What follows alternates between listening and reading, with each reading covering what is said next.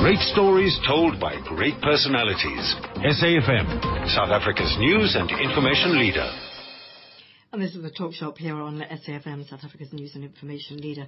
And don't forget, if you'd like to join in, if you'd like to share in the conversation, the number is 0891 104 207, 0891 104 207. Otherwise, you can pop us an SMS. It's 34701. Well, let me tell you what we're going to be talking about in the second hour here on the show.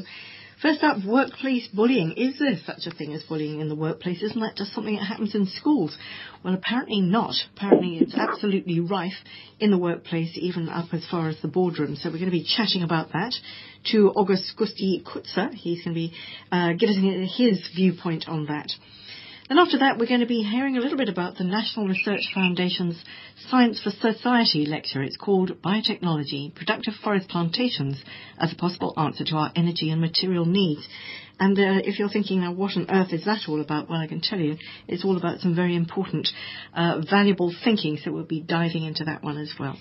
Don't forget, once again, give us a call if you'd like to share, 0891 104 207, 0891 104 207. So let's start off with bullying. I'm not sure if it's something that you're aware of. It's something that you've experienced yourself, or maybe it's something you've actually perpetrated. We're back to this sort of perpetrator-victim story, aren't we? But it's assumed that it's something that happens in the schoolyards, you know, the schoolroom bully. But in fact, it happens everywhere, at home, at work, including business and management, and even in the boardroom. But the point about it is that it's rarely acknowledged in executive circles, because I think that's where the power is. And power is one thing, bullying is another. In fact, victims may even go into denial, making it even more complex. Well, somebody who knows a great deal about this is a gentleman by the name of August Kutsa, who has written a piece all about it. He's the Director of Executive Search at Talent Africa, and we have him on the line. Hi there, Gusti. Hello, Good hello. Day. Hello. It's Gussie, but I'm a female. Well, there you go. As I was saying it, I thought it might be a woman. I'm terribly sorry, Gusty. Lovely to have you with us. Thank you very much. Even more important that you're a female, because I don't want to be making assumptions here, but one can assume possibly that a woman is easier to bully than men. But let's not make any assumptions. Give us an idea of where you're coming from here. Obviously, workplace bullying is something that you have seen. You know that it exists. Give us your background on it. Okay. I'm an executive search, so I do headhunting. Okay.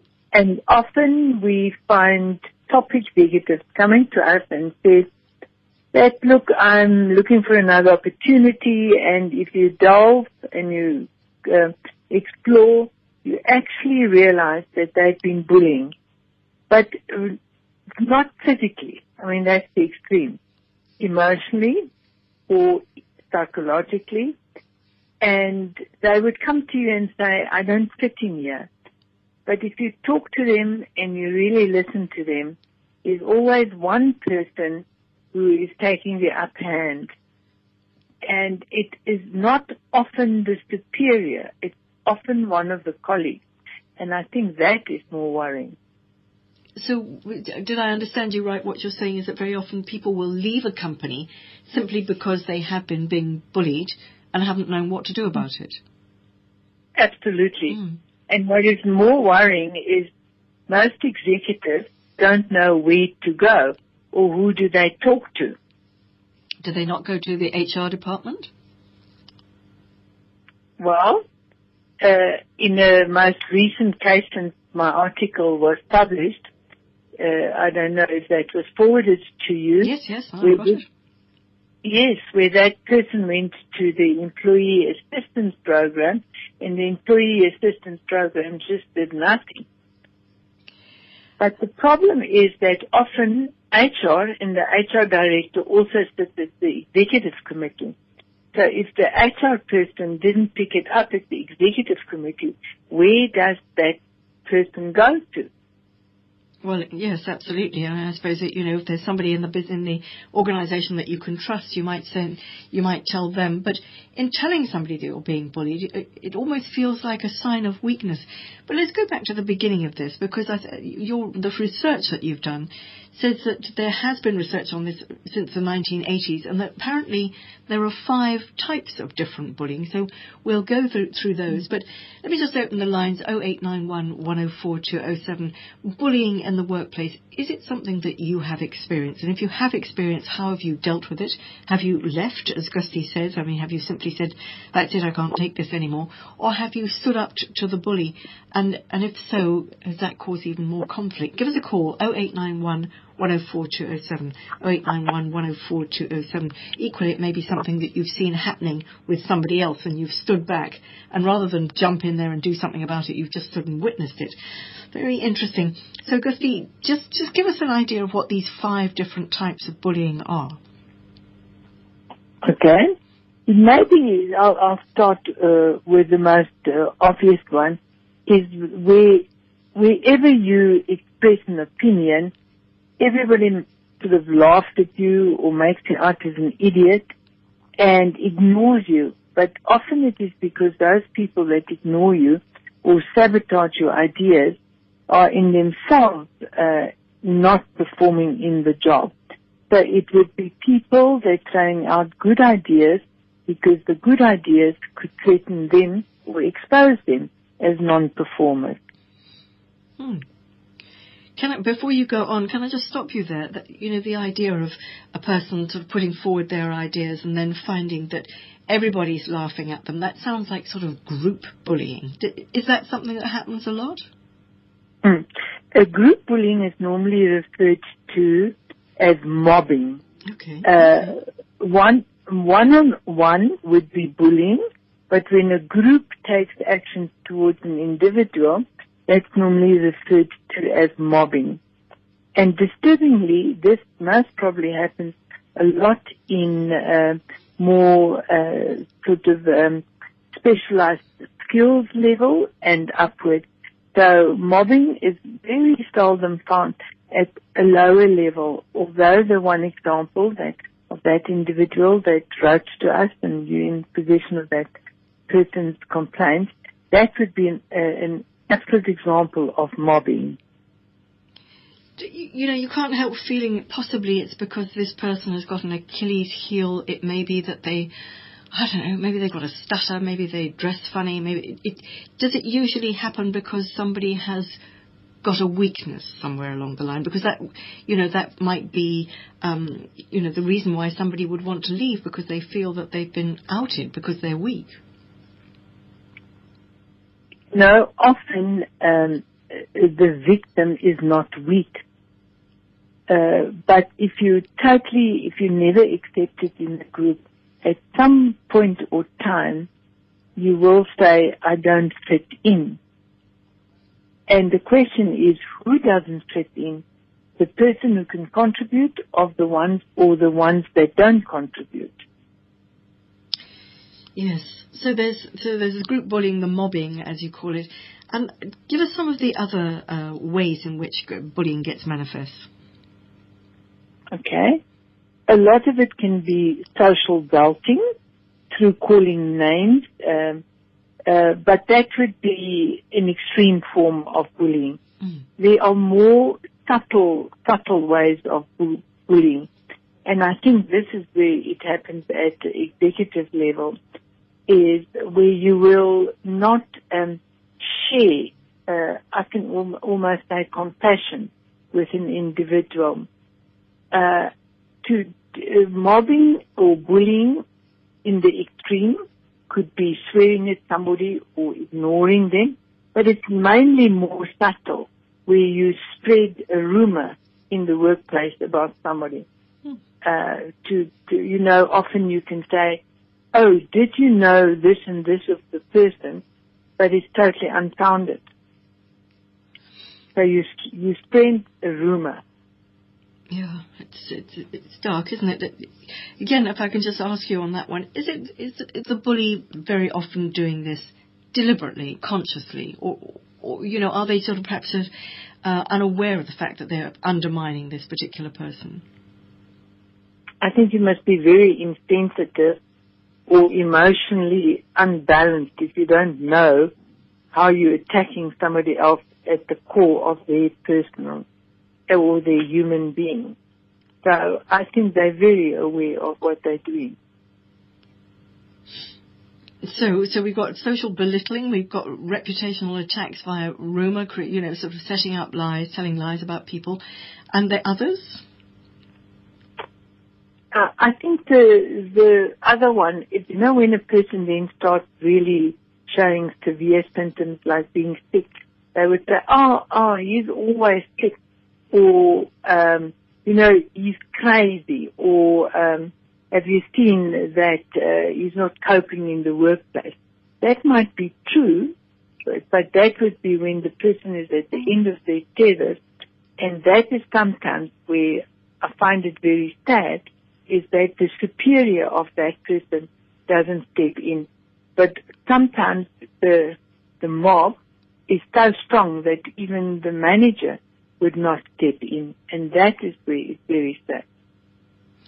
Yes, I imagine if somebody is maybe not well, maybe they have some sort of, recurring condition that, that sort of bullying or mobbing, as you call it, would make it even worse. So they would, that would make their condition even worse. Mm. It's generally speaking, this bullying or mobbing, is it sort of gender specific? Is it age specific? Does it happen to younger people, older people? Is there a cultural difference here? What do you think? Unfortunately, and I'm a woman, unfortunately I have to say that yes, it's men on men, but increasingly is the female bosses that are actually putting their male counterparts down, where, males are also suffering with their careers and building up their careers, and they most probably don't seek help. And often you would find that a female executive is most insensitive towards bullying.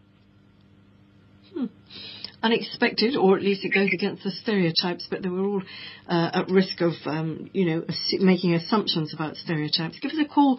Maybe workplace bullying is something that you've experienced or seen it happening to somebody else, in which case, if you did you do anything about it? If you could have done anything about it, what might you do? Give us a call, 0891 104 207, 0891 104 207, or pop us an SMS. In fact, Terence has just SMS'd, and he says workplace bullying can be just as bad as it is in schools, and it can really break your self-esteem. Absolutely, Terence. I think that's what's so awful, Gusti, isn't it? It's what it does to the person who's being bullied. How should the person who feels that they're being bullied, if they identify it as being bullied, what should they do? And that is, I think, the $1 million question, because it depends on who you can trust. And often it is not, unfortunately, the HR department. I think the best is to try and perform as best as possible, and that your performance speaks for yourself. That would be the best form of self-defense. In other words, outperform the rest that are not performing. In that instance, it would help if your personal life and your home circumstances is very supportive. Those kind of people can pull through if their personal lives are also healthy. It's very difficult if the HR department are not helpful. It's a bit like going to the police station and reporting something, and the police say, well, there's nothing we can do about it, that's your problem. The HR department really are there for it. Would it be unforgivable to perhaps go to your superior, or is that sort of like ratting? I'm not sure. Is that not a cool thing to do? I'm hoping that most companies will have like, I can almost say, anonymous reporting line where it can be reported, and then most probably, let's say, the auditor even, or the company's the communications officer picks this up, or even the brand building person picks it up. It doesn't necessarily have to lie with HR. It can also be the sustainability officer that can get involved in this process. Yeah. Because in the end, it is going to affect general productivity and the image of that company. Yeah. And I suppose the first thing is to identify that that's what the issue is. 0891 104 207 if you'd like to give us a call. Tell us your experience of workplace bullying. 0891 104 207. We've got Henry on the line from Witbank. Hi, Henry. Yes, ma'am. I was suffering for about 23 years. Oh. Yes. At the steel company in Witbank, there was a guy, a white guy, who was treating me badly. Can you tell us what he did? How did he do this? He was talking funny ways to me and the colleagues and the big bosses. And you were there for 23 years suffering this? Yes, I was suffering for that years. Did you? But since now I am out at that place, I'm feeling well now. Yeah. Did it damage your self-esteem? Did it make you feel very bad? Yes, ma'am. Oh, shame, Henry. Thanks for calling in. I mean, see, that's exactly it, isn't it? Because it can really, I mean, for that length of time to be possibly dreading going to work would have a terrible effect on a person's self-esteem. I think we have another caller. We have Anonymous, in fact, from Tabazimbi. Hi, Anonymous. Hi, how are you? I'm well, thanks. How are you? I'm fine. I think I also experienced that kind of, behavior at work. I've been working for quite a number of years here. It's over 15 years, whereby I was transferred from. When I came in here, I was told that the work that I was working, there was another two ladies that went to actually get that position. But now when I started, introducing or proving my